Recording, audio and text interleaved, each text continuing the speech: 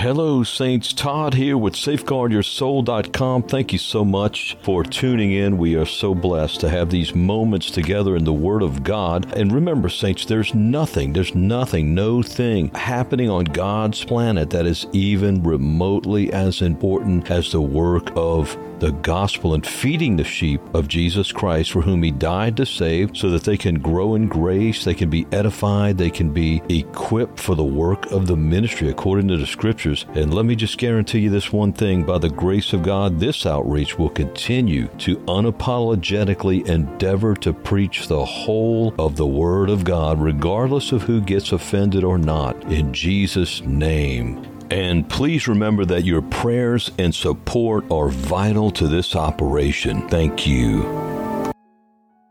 Have we made an idol out of church and going to church? The Lord says, "Ye shall have no other gods before me," and that His name is jealous, and He will not share His glory with any man. We should not be impressed or vainly satisfied that we attended a Sunday morning church service, even if it was a good one. So many times today we hear people speak of how they love their church, they love their pastor, but many times the same people will not declare, they will never be heard declaring that they love Jesus and they want more of Jesus. For certain, the Bible says that we are not to forsake the assembling of ourselves together, as the manner of some is. Hebrews chapter 10, verse 24, the Bible never says to forsake not to go to church. We are the church. We are the body of Christ. And as the early church demonstrates, they met house to house daily. They were consumed with Christ. But since then, the bureaucracy, the organization of local building-based churches has crowded Christ right out of their midst. He stands at the door and knocks, He said, and He invites those who will to open the door and let Him in. Revelation chapter 3, verse 20. That's written to the lukewarm Laodicean churches, or church, that had backslidden and was in need of repentance, lest they be spewed out of the mouth of Christ in the end. Hebrews 10:25, not forsaking the assembling of ourselves together, as the manner of some is, but exhorting one another, and so much the more as ye see the day approaching. In other words, the day of Christ's imminent return. So we're not to forsake the assembling of ourselves together. And through the years, pastors have pigeonholed this verse to mean that we're not to forsake going to their church. But we got to realize that it's, in most cases, to their self-serving advantage that you patronize their church business. This does not apply to all local churches that are in buildings, but in this apostate last hour, it definitely applies to most, and anyone with a little bit of discernment can see that. We're not to forsake assembling together. Jesus said, where two or more are gathered together, there I am in their midst. We can gather anywhere, anytime, with two or more. God's not any more impressed with 2,000 as He is with two. In fact, when you get the big crowds, it could only be because there are half-truths and lies and misleadings transpiring. Hebrews 3:13, but exhort one another daily, not Sundays, not once a week, but daily. This is the life of the true body of Christ, the remnant, wise, virgin believers who are remaining full of the oil of God's presence through daily seeking the face of Christ in His Word, in prayer, in praise, and living a life of prayer and good fellowship with other believers. There are three essentials to being a wise virgin believer after being saved, of course, and not being shut out of the eternal kingdom in the end, Matthew 25, 1 through 13, and that would be daily Bible study, rich, diligent Bible study, and a life of prayer, number 2, and fellowship with the saints. Hebrews 3:13, but exhort one another daily, while it is called today, lest any of you be hardened through the deceitfulness of sin. Notice that we see in this verse that those who do not exhort one another in fellowship daily with the body of Christ will be hardened through the deceitfulness of sin. that's very obvious and self-relating, if you will, self-interpretive, self-declaring in this divinely inspired Scripture. Hebrews 3:13, again, but exhort one another daily while it is called today, lest any of you be hardened through the deceitfulness of sins. Again, we should not be impressed because we went to a church service on Sunday morning this week, even if it was a good one. Compare that to the earliest followers of Jesus. They were full of the Holy Ghost. They couldn't get enough of Christ. They met daily from house to house. Like, go to Acts 2, the end of Acts 2, when the church was born, the New Testament church, right after Pentecost. In Acts 2, at the end of that chapter, we read this concerning the earliest followers of Jesus. And take note that there were no deceivers. There wasn't time yet for deceivers and their heresies to enter in among the people of God. This is the pristine state of the earliest followers of Jesus and their fellowship with Christ and one another. Acts 2:42 through 47 reads this way, and they continued steadfastly in the apostles' doctrine. That's the word of God, the word Jesus preached to his apostles, and they preached to the world. So they continued in four things. Acts 2:42. They continued steadfastly in the apostles' doctrine and fellowship and breaking of bread and in prayers. There was no bureaucracy. It was pure worship. In these four elements, the apostles' doctrine, fellowship, breaking of bread and prayers, and fear came upon every soul, and many wonders and signs were done by the apostles, and all that believed were together and had all things common, and sold their possessions and goods and parted them to all men as every man had need. I don't want to go into this too deeply right now, but I want you to take note of this, how the believers openly shared with one another the things that they had, and they sold anything they didn't need, their possessions and goods, in order to give to those in need among the body of Christ. Now that's distribution the New Testament way. We have a post or two on that on safeguardyoursoul.com concerning New Testament distribution. Go to the search box on safeguardyoursoul.com and put in the word distribution, and it will come up, the post or posts, and it is a education in true biblical New Testament distribution of goods. You know as well as I do that these local churches, when you give to them, you're paying the light bill. There wasn't a penny collected in the New Testament church in the Scriptures to build a church building, because we are the building of God. The Scripture says in 1 Corinthians 3, I believe it's verse 9, we are the church. This is the church Jesus said he would build, and the gates of hell would not prevail against it. That's the people of God. Church, ecclesia, is the Greek word, and it means the called out people of God. That's the church Jesus is building. It's his kingdom truth in the heart and revelation in the hearts of his people. Jesus did not condone or enact or sanction that men go build buildings and create these churches we have today. It's obvious that is exactly what has produced the lukewarm, professing church that has no resemblance to Christ's New Testament church we see in the Scriptures, namely in the book of Acts and the New Testament.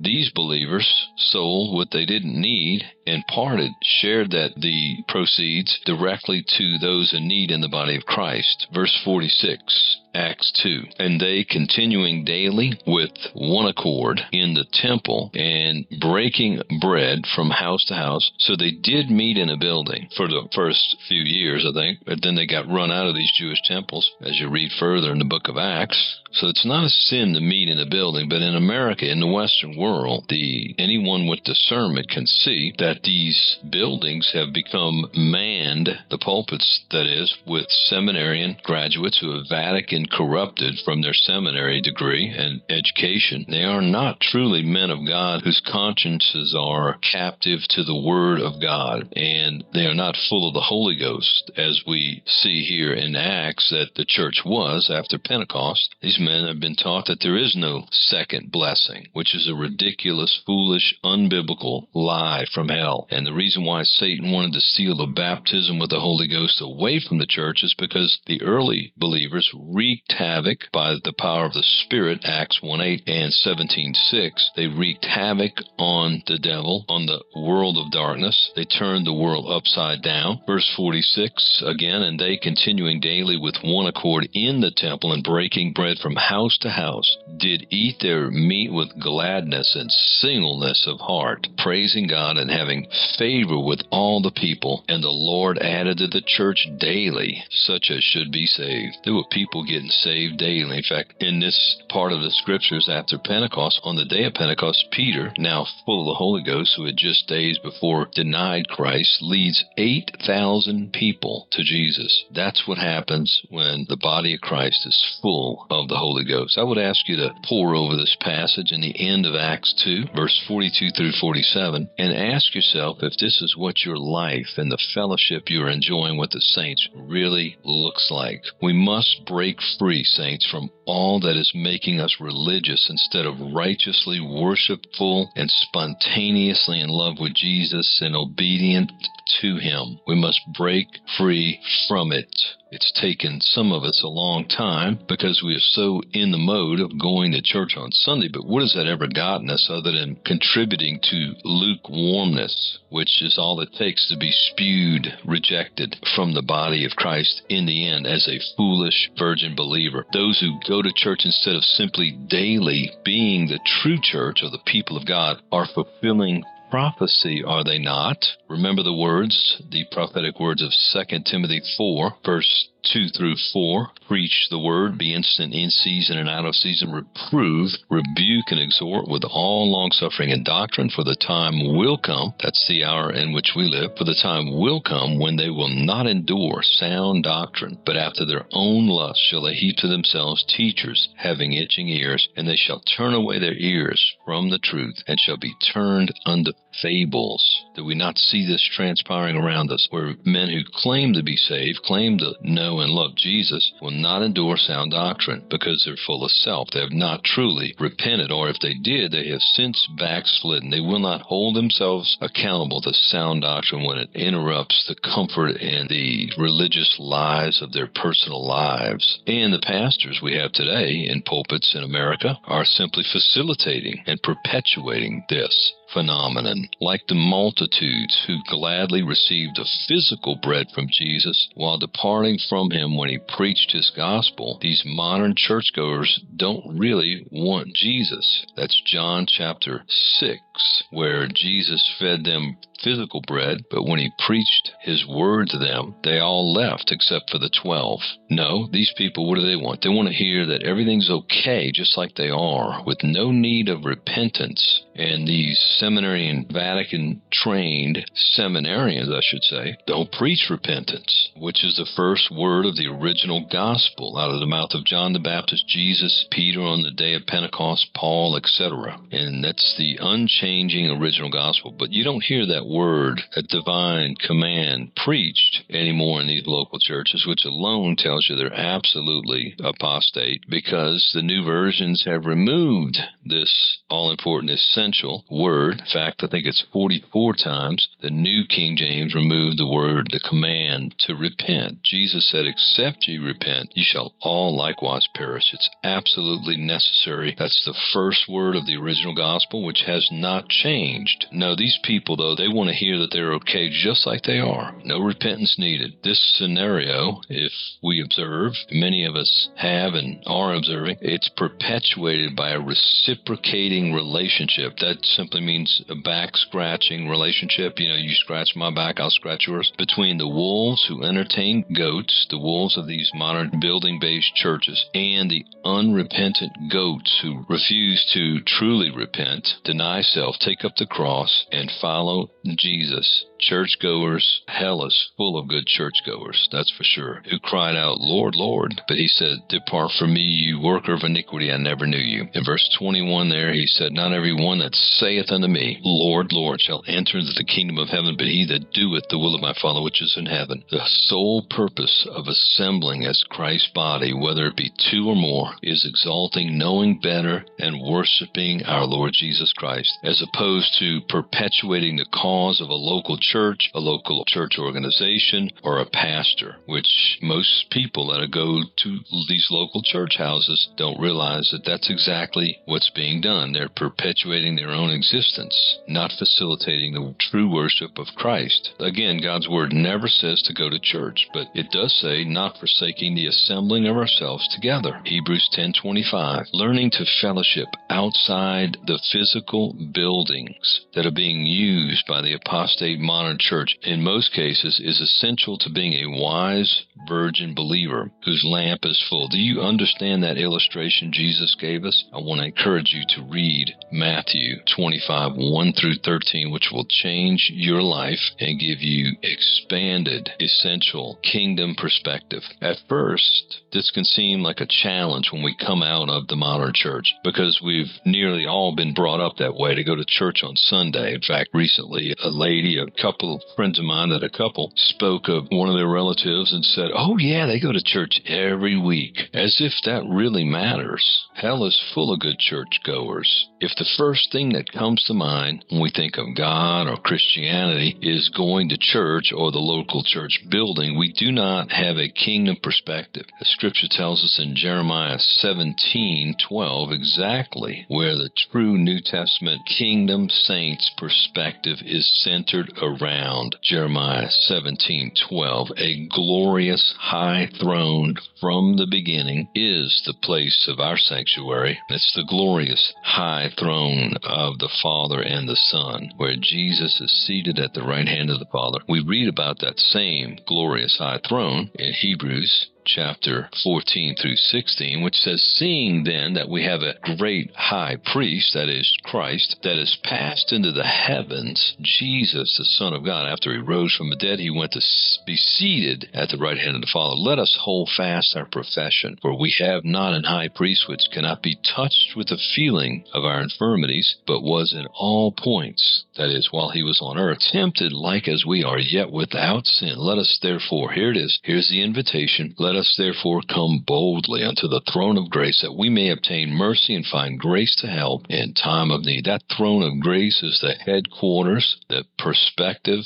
the mindset, the heart set also of every true New Testament believer. Not a physical church building with basically a circus conducting clown and a choir and free labor, etc., but the throne of God. Again, sometimes this can be difficult because we've been so steeped and schooled in going to church instead of worshiping the God, the Lord, who bled on the cross, was buried, and rose again from the dead for us, and is seated at the right hand of the Father daily. It's a change of perspective, a washing of water by the Word of God. The Word of God is needed to give us this kingdom perspective. Truth is not based on what's coming out of the pulpit you sit under, friend. It's based on Genesis 1:1 through Revelation chapter 22, verse 21. We must beware that our local church and the activities and the fun and the people we meet and the pastor and the organization have not become our idol. This is part of the problem, and this mindset, this religious churchianity perspective must be replaced with a kingdom perspective. The Lord is bringing his people to himself, breaking us out of the seminarian staged events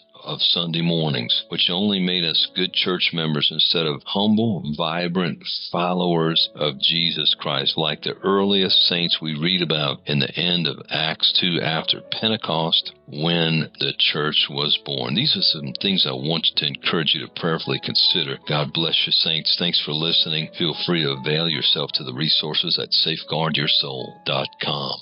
Well, brothers and sisters, it's been a blessing to spend these moments with you in the Word of God. And remember, there's hundreds of more Christ-centered, scripture-rich, edifying podcasts on safeguardyoursoul.com/audios. There's also a store page with many books on there for your edification in Christ. They're all scripture-rich and Christ-centered. Also, tens of thousands of saints and sinners are being reached every month, and your prayers are coveted for the fruitfulness and supply of this outreach. God be praised, by the way, for those who are supporting. And feel free to visit our donate page on the site, and you can use your debit card, PayPal, or Patreon, and you can become a monthly sustaining member if you choose to do so, and a gift of any amount is so appreciated. Part of this outreach is to equip and supply other ministering disciples across our great country. country and all over the world. And may God be praised that there's fruitfulness happening among His people and through His beloved saints, as we know that the return of our Lord Jesus Christ draws nigh. And we say